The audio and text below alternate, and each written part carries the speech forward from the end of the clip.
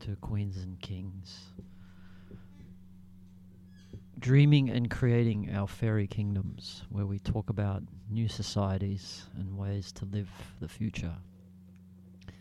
And I'm Boh. I just washed my hair. So look at it, it's looking very, very soft and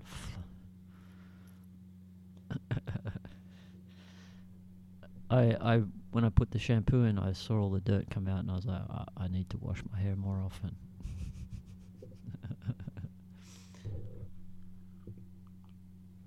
Yeah, so this is where we dream new worlds.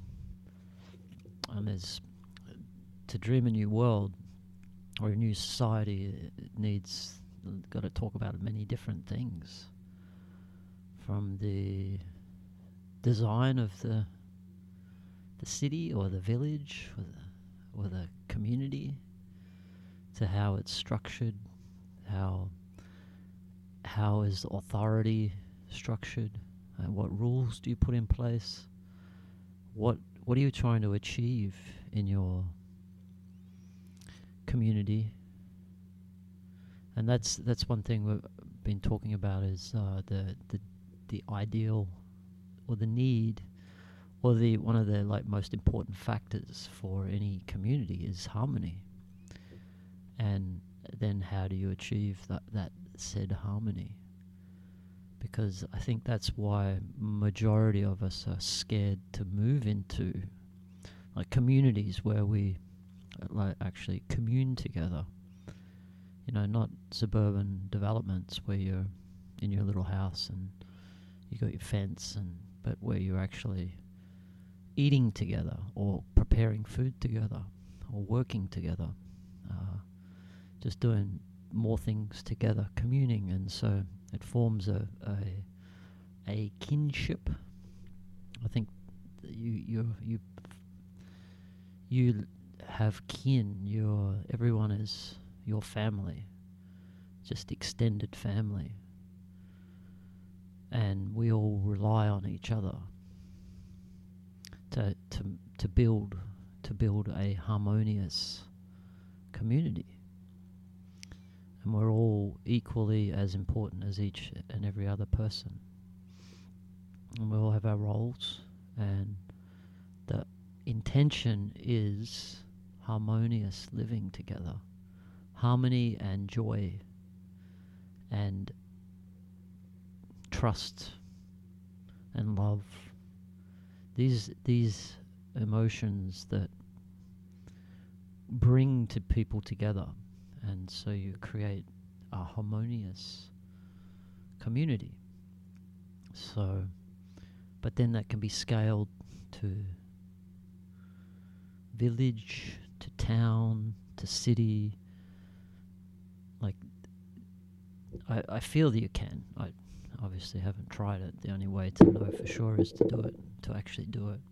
But I have had some experience the last few years running the community of Mindful Earth, and have learnt a lot about the importance of having the harmony. That harmony is the most important thing, actually. You could have the most beautiful spaces and the most wealth and abundance, but if you don't have that harmony and kinship between your people, it's not if you've all got a common purpose, and that is the harmony of the village. That's the sort of priority we should put when we have say, hey, let's all live together. How do we do this?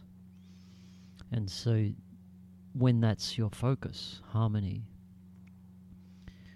then you can start setting in focus points, so you can build that harmony amongst the people and make sure that they're happy. And so that's the basic building block. What is it? We want trust for our people. We want to trust each other. We want to love each other. We want to care for each other. We want to see each other as family. And I guess that's what like if I think of Australia and the idea of like my national, my being Australian, that national sort of like a form of patriotism. I'm proud to be Australian in many ways, not every way, but a lot of ways. I love the Australian culture. So yeah, we have some good qualities that I'm proud of. So yeah, I have, when I see an Australian and I'm overseas, and it's sort of like this mateship. There's a form of mateship there, kinship. We're kin, the same from the same country, and you sort of see that when you go, like, not so much Australians, like, oh, you're from the same town, or I often think of, what come to mind is the Scots and their, hello Mango, how are you? The Scots with the clans, like they were quite powerful, the clans, and I only know a little bit about how they were structured, but yeah, they were like, that's how they grouped people together in their kin, the kin. But they all looked after each other and they supported each other, and they had wise people, and they had it's a full range of people that were all part of the same clan, same kin, and that building that again is what I'm talking about. Building that strength in community.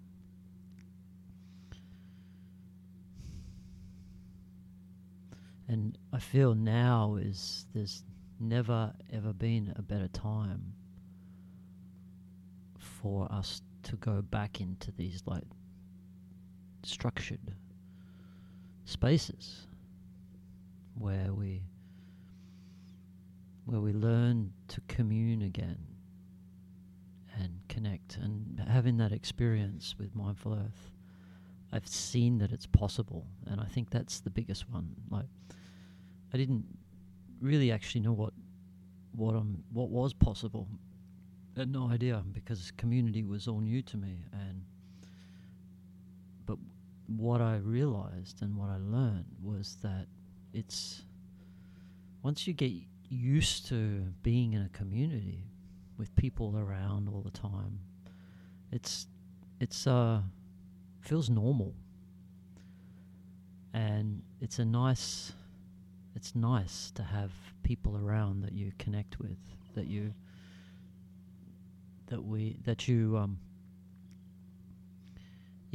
they're like brothers and sisters, and they're kin.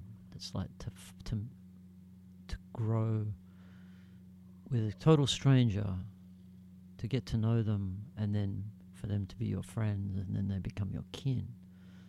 It's like, it's very powerful, and it's very normal. I think we just naturally, we do gravitate towards our tribes. And I think that is, well, I know that the reason is because we are social beings. Like, we are a species, just like the chimpanzees and the cats, and we all have our characteristics. And our characteristics are that we commune with each other. We're very social animals.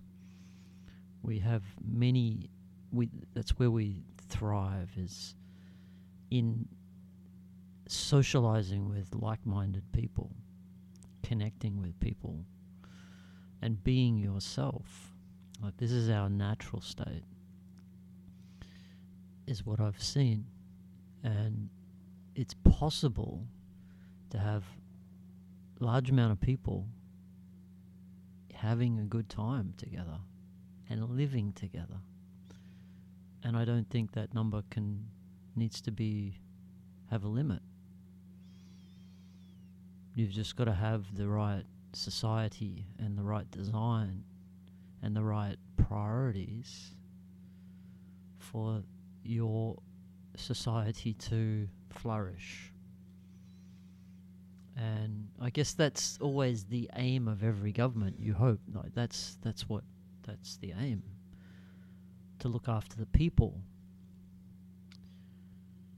But you come up with the problem of who's making the decisions and who's qualified to make those decisions.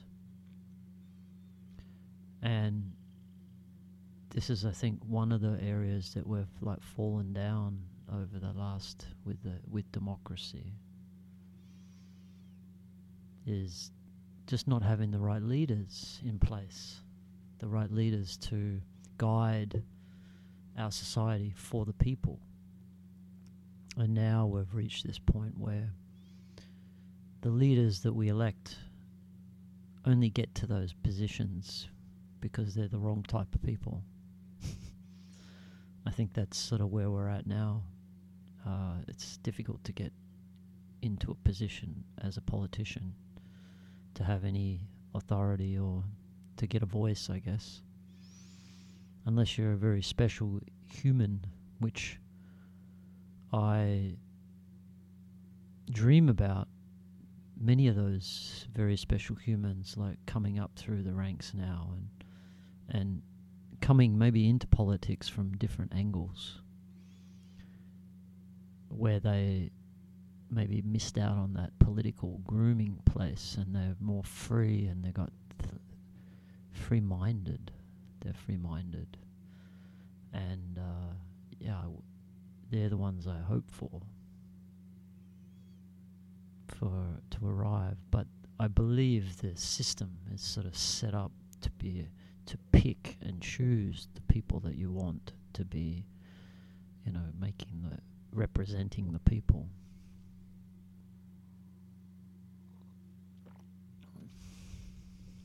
Yeah, it's a interesting system, and I always wondered why.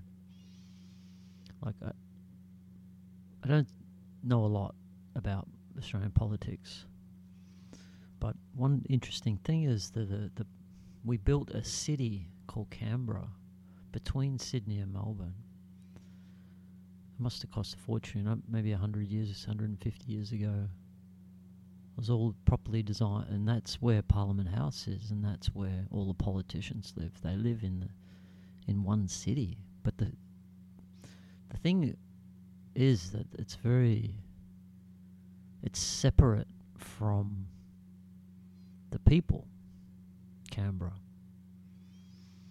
Like, it's different, and it doesn't have the true story of what's going on in Australia. And I think we'd be way better if all our bureaucrats were mixed in amongst the rest of the Australians.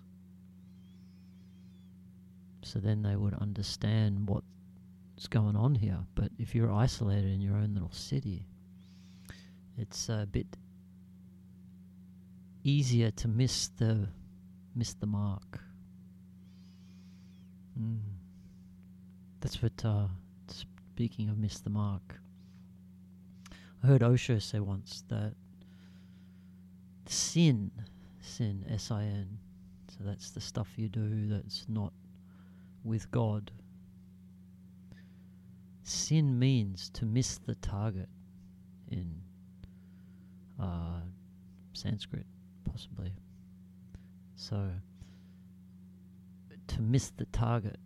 So, when you're hitting the target, you're being with God. And my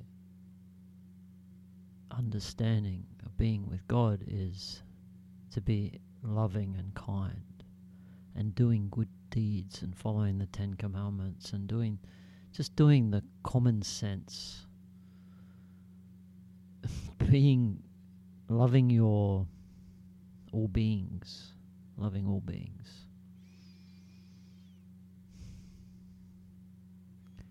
And so if you're deviating from that, then that is called sin. And then that's what you get. By sinning, you get karma. And karma is just a repercussion of the sin that you were performing or acting or doing. And it's purely just the way the universe works. This has become my belief, that you follow the light, you follow good, exactly what the Bible says, and every other religion, actually. Do good. And I believe that's the actual what the universe would prefer, is that creation, love energy.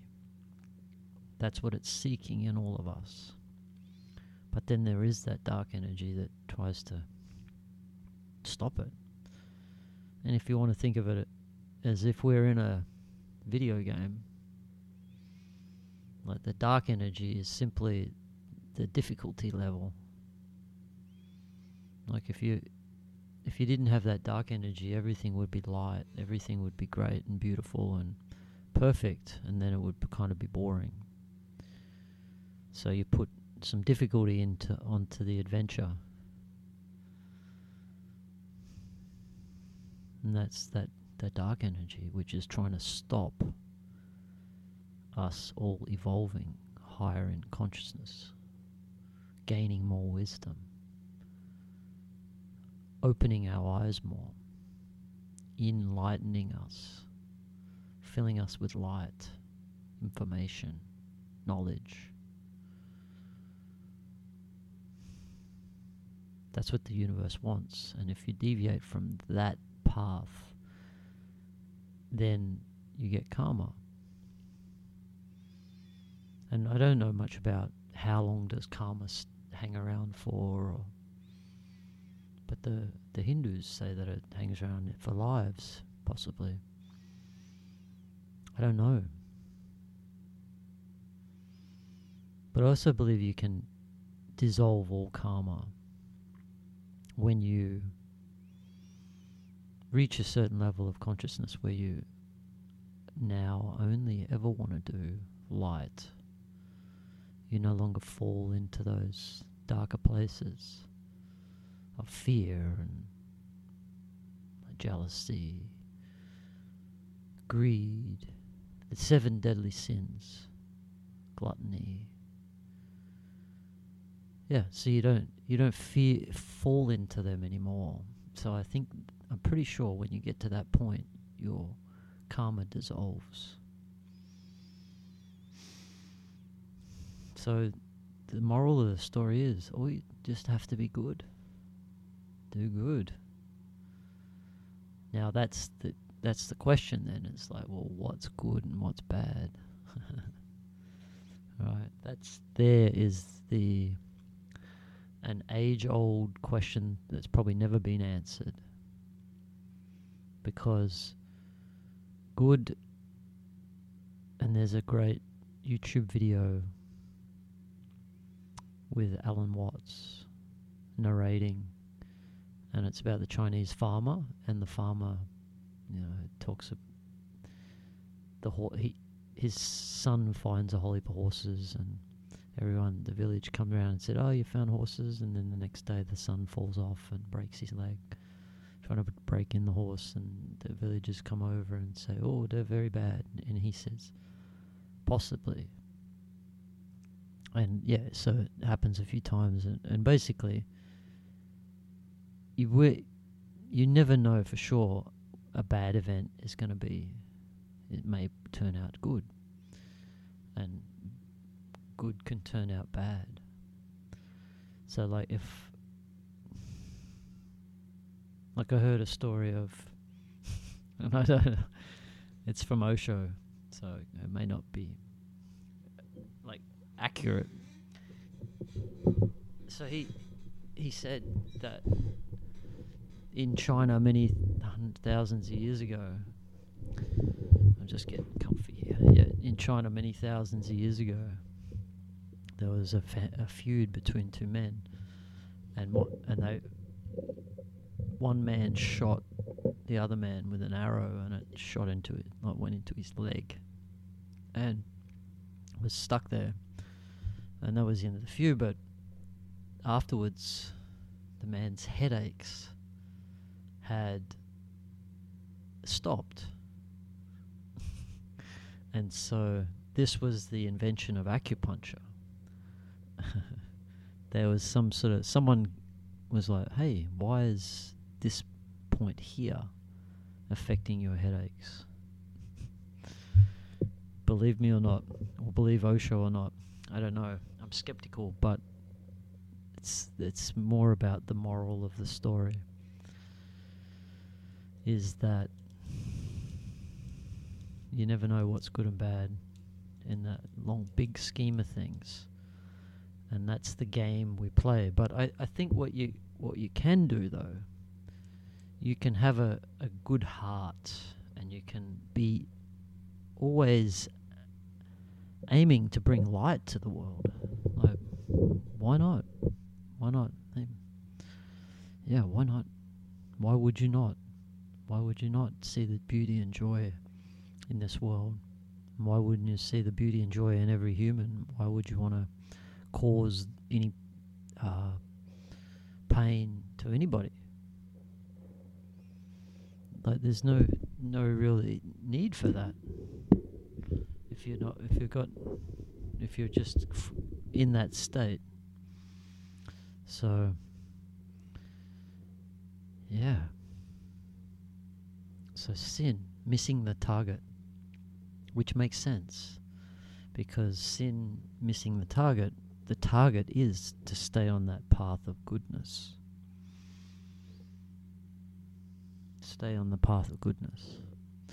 And it's very interesting because I was never a Christian. I was born a Christian, Anglican Christian, English, or Protestant maybe. No, Anglican. And never really had much to do with religion at all. My mum never even talked to me about God at all. The first time she introduced me to any spirituality was she said the Celestine Prophecy, which was one of the books maybe in the 80s that came out. It was really one of the first spiritual books. But I read it and I didn't really get it. This is when I was about 16, I think.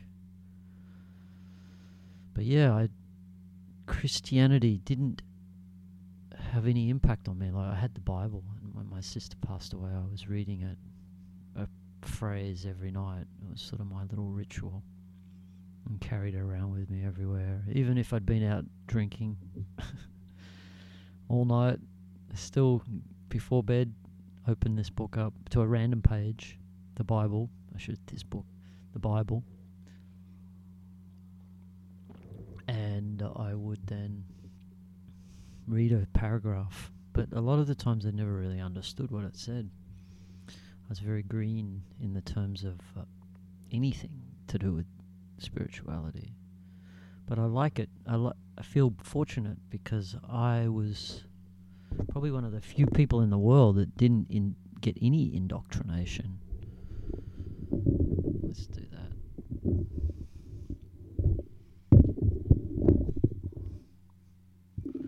Leave the mic stand alone. Hang on, sorry guys.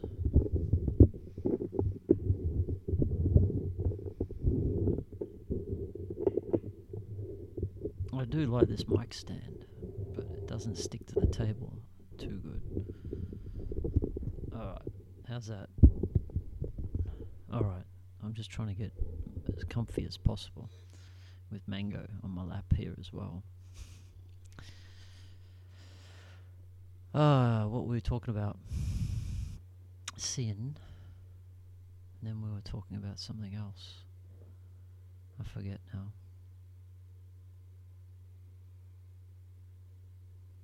Christianity. Yeah, so Christianity was something I never really got into. I skipped it.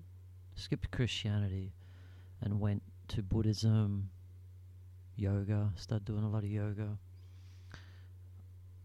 And then started reading a lot, like all all like the Hindu texts, just scanning for everything, trying to work out what the hell was this spirituality all about. Really had just no contact with anybody, to be honest. And so yeah, self-taught all the way. Seems to be in everything I've done, self-taught. For some reason, it was always me doing it, and not really having others that were alongside doing it at the same same pace. Yeah, so it was a solo journey, and it was perfect really, because the internet sort of started coming in just when I needed it to be able to find this information, and I got listened to a lot of YouTube, a lot of audiobooks, a lot of podcasts. Joe Rogan was a big instrumental one. He was the main one, actually. And plant medicines and meditation, a lot of meditation. And then I think the community played a big role in my growth as well, because I'm coming from a small country town. Me and my sister and my mum and my stepfather was really what I remember for most of my life. My stepfather wasn't there that often, and so it was, and you're just hanging out with your schoolmates, and then that's it. You're not really seeing or meeting all new different people all the time. So living in community, and it was like a traveling community. It was open for anyone who wanted to come and stay for as long as they want, or for one day, or they could leave and come back. It was sort of like this open house. And because we live in a tourist area in southwest WA, you're getting lots of travellers from all over the world travelling around here. And so, I basically opened up my house, my farm,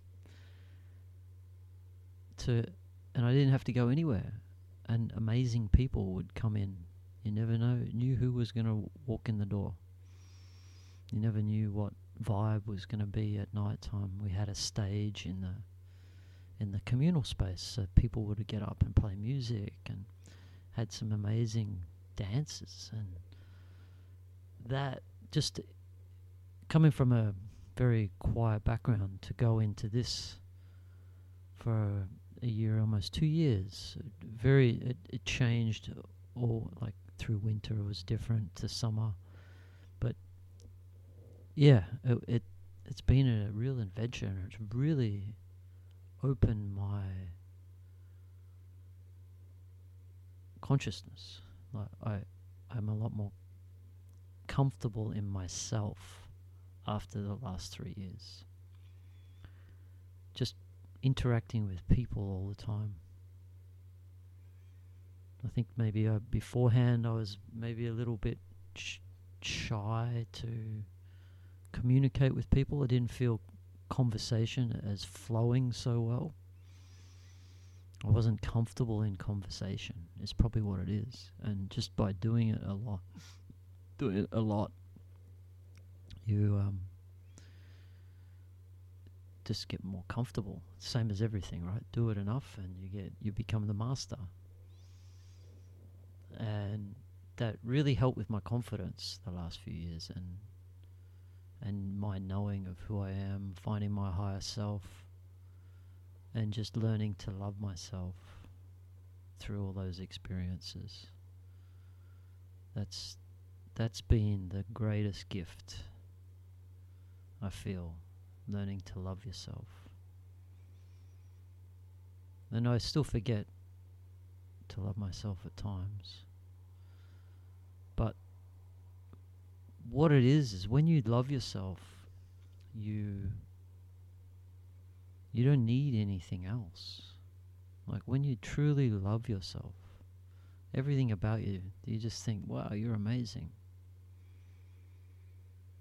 and you're grateful for all of yourself, all your parts that make up yourself, yeah, you become grateful, and you learn to love yourself. And when you love yourself, you don't require love from anywhere else.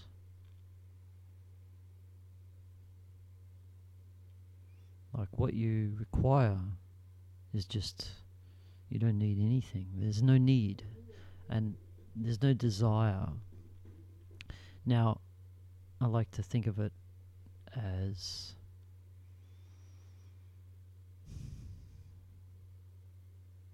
mine just dropped.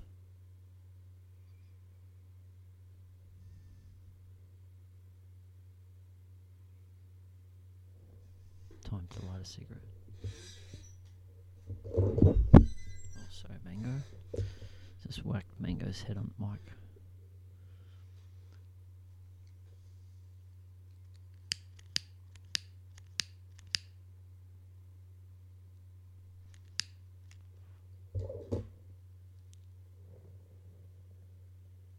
I totally forgot what I was talking about. Mango, what was I talking about? Viewers?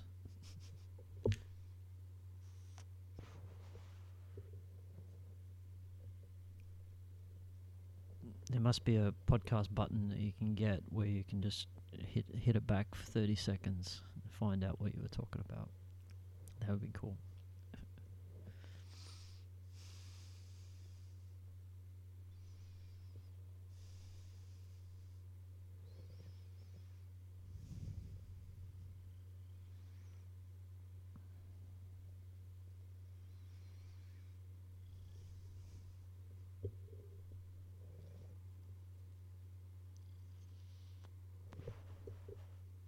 So that's why I get my excitement about these communities, sustainable villages, because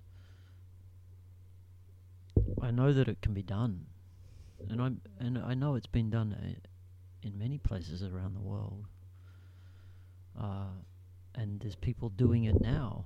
I'm not suggesting that I'm the first ever to think about this, but I guess through my experience, I now am aware that it's possible. I know, and that's what drives me now to wanting to talk about making this happen on a bigger scale. Building proper communities again is totally within our reach. All the information is now available. Like, we've got just so much technology, we've got so much boffins who know how to do so many different things. You bring them all together and you can create amazingness. Like, they become hubs of excellence, and your village can specialize in a certain type of thing. Like, the first villages I see, sustainable villages, are the ones that specialize in healing and holistic healing and consciousness expanding community sustainability. Like, so you have people, specialists that are wanting to raise consciousness. They're wanting to heal people. They want to bring wisdom to the world. So you create these spaces where you have many healers, but you also have people who are creating and ensuring the survival of the community. You have gardeners, and you have all the different modalities. They all come together to create each piece of the jigsaw puzzle.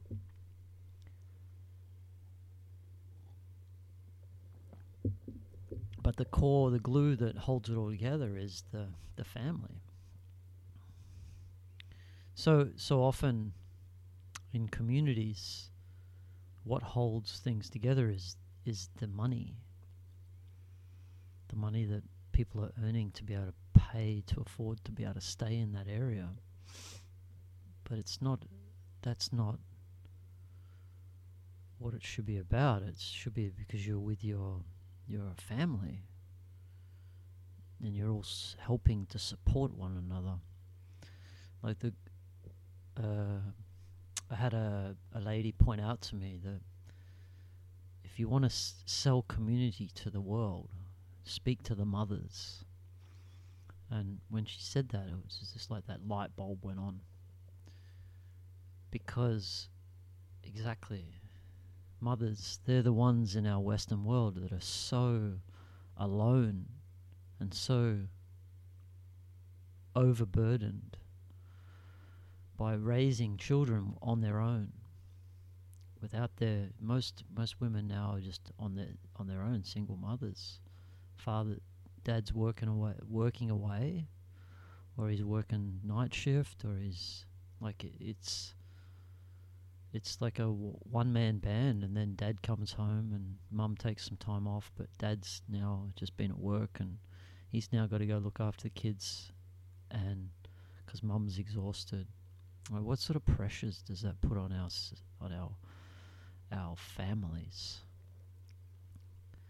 Where if you look at in any groups, as soon as you've got a group of people and there's kids, the kids all pack off together and they're off running around and playing and doing their thing. Like instantly, mums are given some space and some time just because there's other kids around. And it doesn't matter their ages, they all just hang out together. They group off into their little groups and their vibrations, and off they go. And so suddenly mum has some space. If mum's at home with her kids, with no other distractions, like mum has to keep finding things for the kids to do, usually. Right? Where as soon as you bring a bunch of kids together, they're off. They've found their things to do. They're the greatest explorers. Greatest inventors, children. And greatest, just imaginations. So that's one advantage. That's one tiny little advantage, which is such a huge advantage for community, for raising children. Not to think of other benefits like having other wise people around, other people that can teach the children, and can guide them. Having more than like just their mum and dad around for influence like that's massive. And then again, it also takes pressure off mum and dad. Mum and dad get some more space. Communities could have their own schools, will have their own schools, so you can find the community that teaches in the way that you want your children to be taught. Easier to get them to school because you're all living in the same space. They just walk or ride their horse. So it's community-based schooling.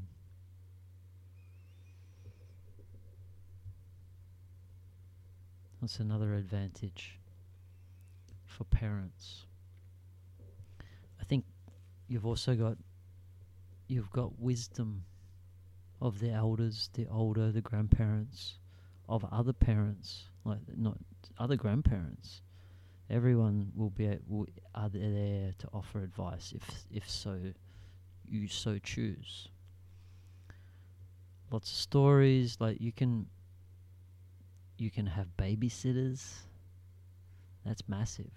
Having a babysitter that or many types of babysitters. Like you've got lots of choice. You've also got other adults to play with the kids, take them on adventures. It's like this, and groups of kids. Everyone's learning, everyone's growing together. And just having that diverse range of influence is very, very important, which in the Western world we've lost. Like I tell a story of my kids. There's a town called Augusta down here, and I took them to the supermarket, and there was a bus of like really elderly people had come into the supermarket, and I caught my kids giggling at each other. I'm like, why are you guys giggling? And it's because there was a really old, like, 90 plus person, and they were laughing at how they looked because my kids had not been around old people. Like, this is the tragedy. Children don't even get to hang out with old people anymore. And even for myself, I don't know that many old people. My grandparents have all passed away, but there's so many grandparents who have got no one. So there's this disconnect. And I love old people. I love to talk about their stories and their life and their wisdom. They've lived that life. There's so much we can get from it. But yeah, so that's just one advantage of living in a community, but it's a huge one. It's one of the biggest ones, is the benefits to family when you're living in a community that has the children as the priority. Like that is another priority. You want harmony, but you also protect your children. And you protect them by educating them. You protect them by teaching them the ways of the world. And by teaching them the ways of the world is allowing them to experience the world, which means to be around people. Some of the, like, I remember in grade 7, we were studying French, and I'm like, why do I want to learn French? So I didn't. I was like, what's the point? I'd probably never spoken to a French. I don't know. There was just no desire because I didn't see the value of it. But seeing all the travelers that have come through the Mindful Earth, and all the different languages spoken, seeing these multilingual Europeans come through and going, oh, I wish I could speak 4 languages. What an amazing thing to be. I'm like, I should have realized how important it was to have more than one language. Didn't get that realization till probably at least 30. That, hey, and that was when I started to travel. It's like, hey, I need to know more than. I remember it was in Thailand. I was sitting at a dinner table with about 10 people, all European, and they were all talking different German, French, Spanish, English. They were all chopping and changing, and here I'm sitting there just with my English, feeling that I might have missed out on something important. Yeah. But anyway, that's the Anglophiles just only have to learn English.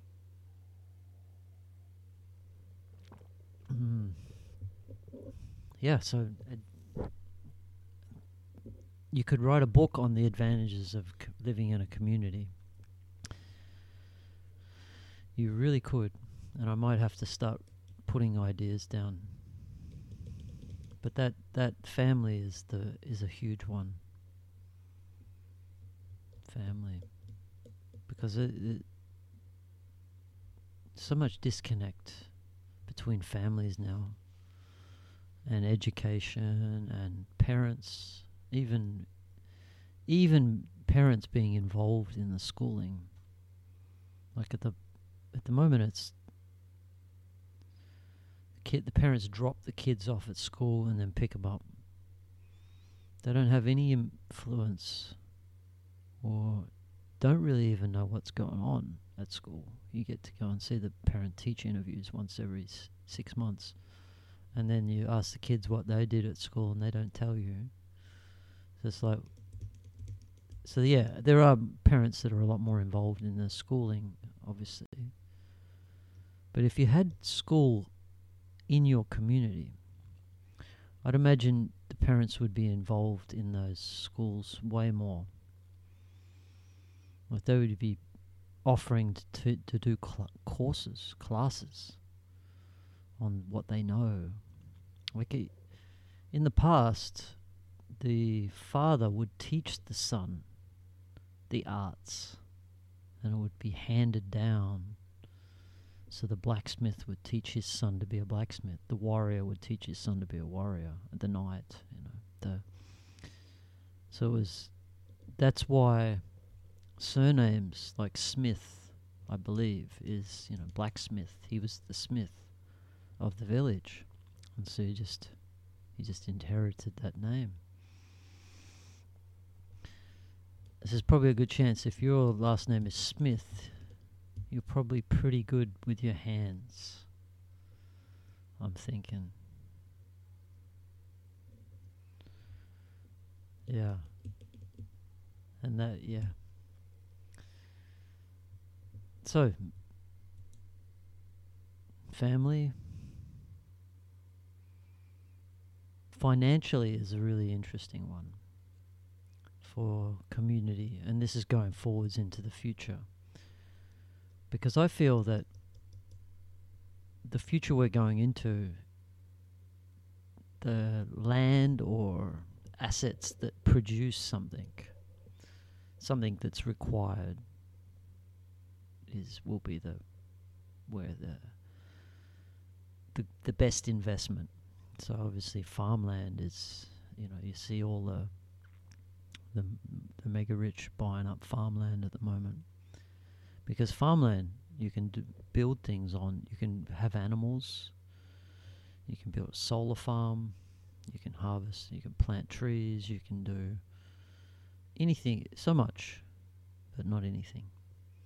But yeah, you can do so much on farmland. But if you go and buy $1 million mansion in the city, like what can that produce? What does that produce? It doesn't. It's a drain on resources. It uses more power than it produces. Needs more upkeep for no return. And so you have to ask yourself, what are the products and services that are going to be of value in the future? And for me, I see that it'll be the commodities that, the basic survival commodities, like food, fuel, electricity, water, internet. Like these things are all going to be of value. And but at the moment, like the city, you're depending on other people to produce that. The system to stay up and running. And I'm more leaning towards now that instead of being totally centralized systems, so centralized even banking system, like we need to create our own little currencies as well. We could do that.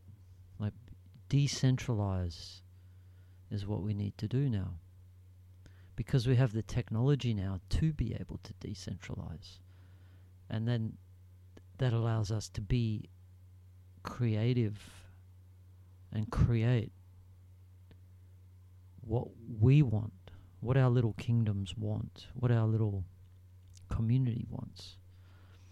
How do you want to do it? If you've got an idea and you want to be like, we should be able to, we just create these kingdoms, communities, and the ones that work will be successful, and that's evolution. The model that works the best will be learnt over time. But you want to try and get that model as good as possible at the start, so you have less iterations of change. Because it does take time. You see democracy, it's taken a couple 100 years to realize some of the flaws. It's taken this many years for the dark to manipulate. And I mean, American politics, it's hard to know who's actually running the show.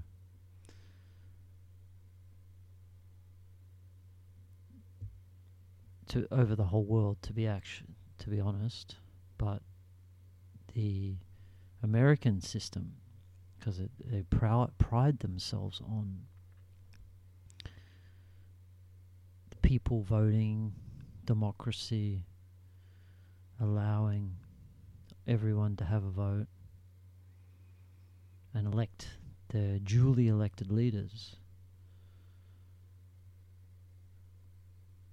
But it seems that those leaders aren't the ones who are actually making the decisions.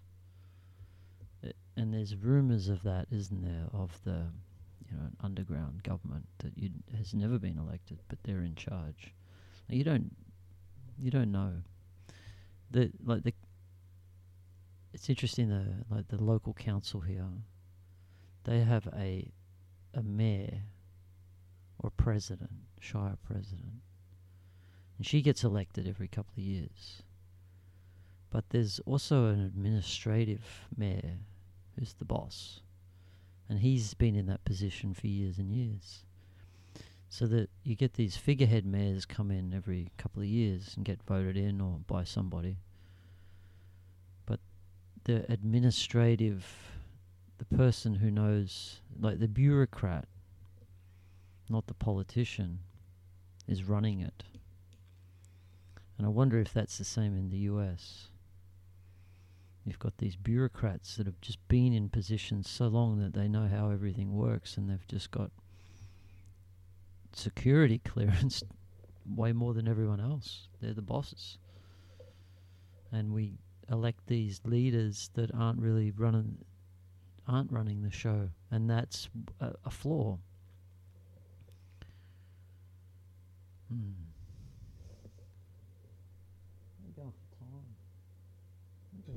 Look at that. That's an hour on the dot. I must be getting used to my 1 hour podcast. So I did I think I probably let 10 minutes in before we got moving, got talking.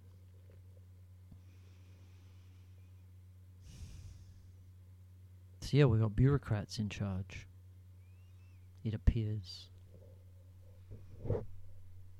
And who are these bureaucrats? We don't know who they are. It's such a... I mean, it seems to work, but there's flaws in the government systems at the moment. I mean, it's pretty amazing that it works. To run a country like Australia, that's pretty cool. Like the social service system is amazing. Disability service is amazing, as I understand it. The hospital systems are amazing in Australia. Like we have it very good. You hurt yourself, and they'll fix you. Like for me as an Australian, they'll fix me for free if it's an emergency. The best care in the world.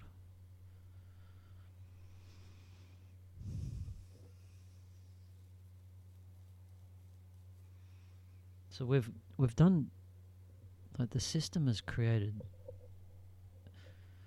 some very good things. Like modern medicine has its good parts, but you could also argue that it's also missed a lot of things. And maybe that's the same with democracy, is it has its good parts, but it's missed a lot of things. And what are the reasons for that?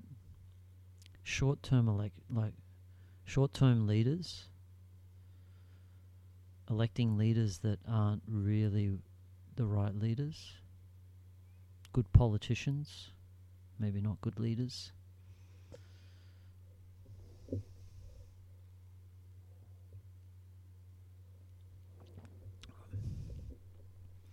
What else would there be?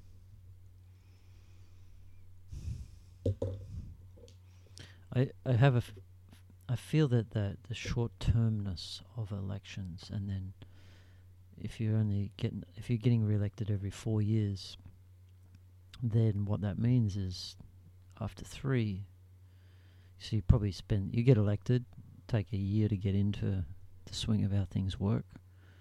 Then you got 2 years to be able to do things, which I would imagine things happen pretty slowly. And then the 4th year, you're on the election campaign again. So it's this continual cycle of leaders. And maybe we're better off having a good leader who's there for a good amount of time. You see the president of Singapore. He's been in a democratically elected country for I think he's been ruling for over 40 years, 30, 40 years. And I believe he's done a pretty good job in Singapore. It's pretty cool city, beautiful city. They're really building beautiful buildings in Singapore. Like it's the airport. And having that stability for a leader has helped with that immensely.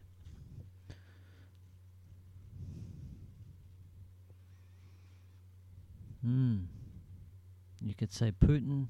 I don't know how long he's been around, 10 years, 20 years in Russia. Him as a leader for Russia, it would take a couple of years to get into the swing of how everything works and improve. But if he's dedicated because he loves that role and he's doing it for the people, then why would you change somebody? And I guess that's where the democratic system came in, because if someone's doing a bad job, at least you only got them for 4 years. Where a dictator, you've got them for way too much longer. And I think in the past, the way it worked with kings and queens or dictators is they just wouldn't last. Eventually they'd get booted. Someone would overthrow them. That was how it worked. If a king or queen lost the will of God, who lost their heart, then didn't take long before they were replaced. And I guess the problem is the good-hearted kings and queens were also replaced by not kind people. You look at JFK. I know only a little bit about him, but he impacted many, many people. And he generally seemed to have he was a considerate guy. He had his heart in the right place. And I heard his speech on secret societies the other day. He was warning us about something, secret societies, which is sort of back to what I was talking about, the US government. You don't really know who's running the show, which is the most dangerous thing. If you don't know, they can get away with everything, and they can blame everyone, and they can so that you would hope that nothing like that is actually happening in our Western world. But yeah, leaders, long-term leaders. You look at the kings and queens, they would have been, sorry, Mango. They were like ruling for 20, 30, 40, 60 years. I think I saw the longest reign. Would it be 80 years for a king? And then you go back to the Sumerian and the Babylonians and even the Egyptians. They've got stories of on their kings lists, like the kings living for 1,000, 2,000 years. And maybe that's how they were in the ancient days, when they had everything dialed in a lot more, where they had a spiritual, like, I believe when you reach a certain spiritual evolution, you don't age the same way. And I heard someone say, maybe Wayne Dyer, he said, if you're in the present moment, then you're not in time. You're not in the future, you're not in the past. You're not worrying about the future. You're not desiring something from the past or the future. That you're just in this moment, and you don't age. So I like that. I was like, yeah, okay. I like it. Just stay in the present moment and you'll stay the same age. Sort of makes sense. Let's see if that works. I think another key thing for aging is just general positive mindset. Feeling good all the time, like vibrating at a high vibration. Not allowing your mind to take you away on wild goose chases, or to stress, or to see a snake in every bush. Like, not, because there's no doubt if you see a snake or you see a piece of rope on the path, you're releasing the same chemicals, which are the flight or fight mode, which put you under stress, more stress, the body, which it needs to, because you've got to go and protect, you've got to survive right now. So you're going to squirt yourself with heaps of good chemicals that make you run fast.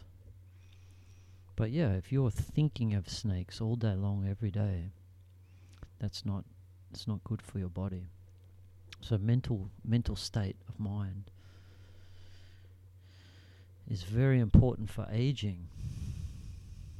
And I even believe if you see some people, they've just got these such young faces, and they're in their 40s, and you know they've had a tough life, they've been through shit, but they've still got their childlike face. And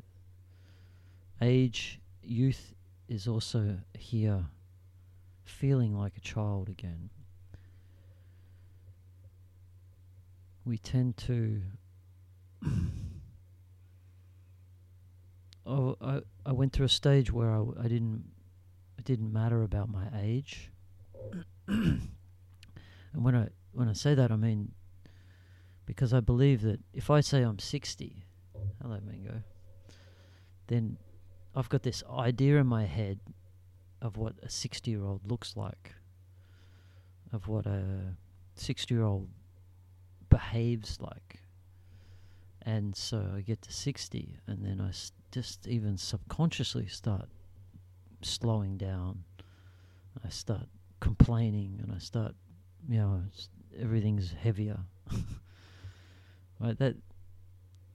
That is our programming. You get to 80, I must be getting close to death. So we need to scrub those belief systems, for one. That's the first step. I'm going for 300. It was 120 for a while, but I'm going for 300 now. I reckon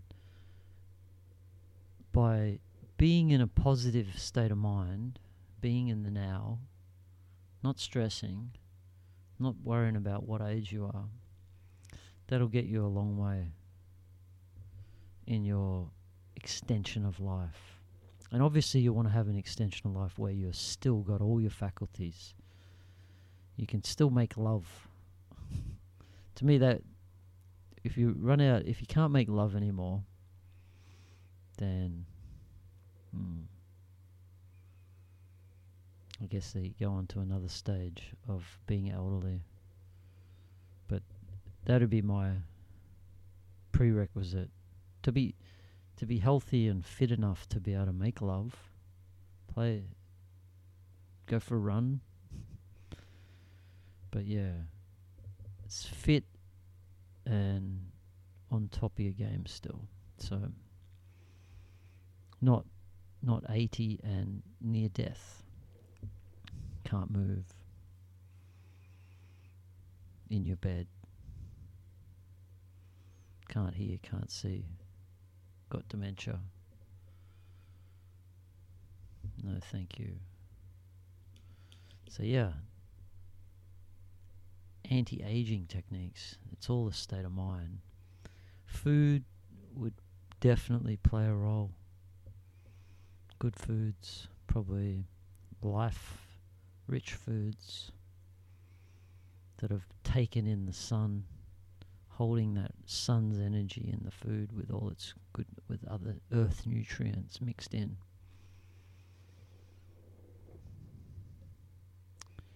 Yeah, the life hacks for performance, spiritual and physical performance. To me, that's what the journey of the spiritual being is, looking for life hacks to make life more amazing. And there's spiritual and physical hacks that you can do. For one, I'll give you a life hack that I was experimenting with recently. Was having a siesta in the afternoon. It was awesome. I set my alarm at 2 p.m. every afternoon, and for a while I was without fail going for my sleep at 2. But then I was staying up until 1 or 2 at night, past midnight. I get up at 6 in the morning and teach yoga, and then do my thing and be ready for a sleep at 2. It worked really well. And like 2 is the quiet time, not much happening. People are also having siestas, or they're off out to the beach, or so like I found like nighttime I needed to be around, and it was great to be around because good music and always someone to talk to. And then morning time was also busy with lots of conversations and things happening. So to not miss out on the night, because what I was doing was getting up early and going to bed early, but you throw a siesta in there and suddenly you can do both. So there's a life hack that I found quite nice, and I'm like, I want to go to Spain and get into some siesta living. I think it's the way. All right, I think that is a wrap for tonight. Thank you to amazing humans. I thoroughly enjoy my time on the podcast. Oh, I was going to say the amazing solar eclipses tomorrow, 20th of April. I don't know what time it is, but it's only in Exmouth. It crosses the Exmouth coast, that little point, that bit of land that juts out. And I'm pretty sure it's a total solar eclipse, the first one for the year. And I really feel like it's a significant astrological event, especially with what's happening in the world and all these revelations. And yeah, we're living in amazing times, and for this eclipse that's going to happen tomorrow, and then SpaceX's Starship is launching tomorrow night. that will be magical to watch as well. I've been following that, and yeah, amazing times, peoples. And we still need to get out and do a worldwide peace movement. We need to get every human on the planet saying we want peace, not war. And I'm going to keep talking about it and keep talking about it. And we shall grab traction, or someone else will grab it and make it happen. Or maybe many of us will grab it and make it happen. But white flags, white clothing, white everything. You don't even have to, you don't actually have to protest. You just show your support in your day-to-day life by wearing white. Say we want peace, war no more. Amazing. Alrighty. Much love, trendsetters. Continue to shine your light on the world.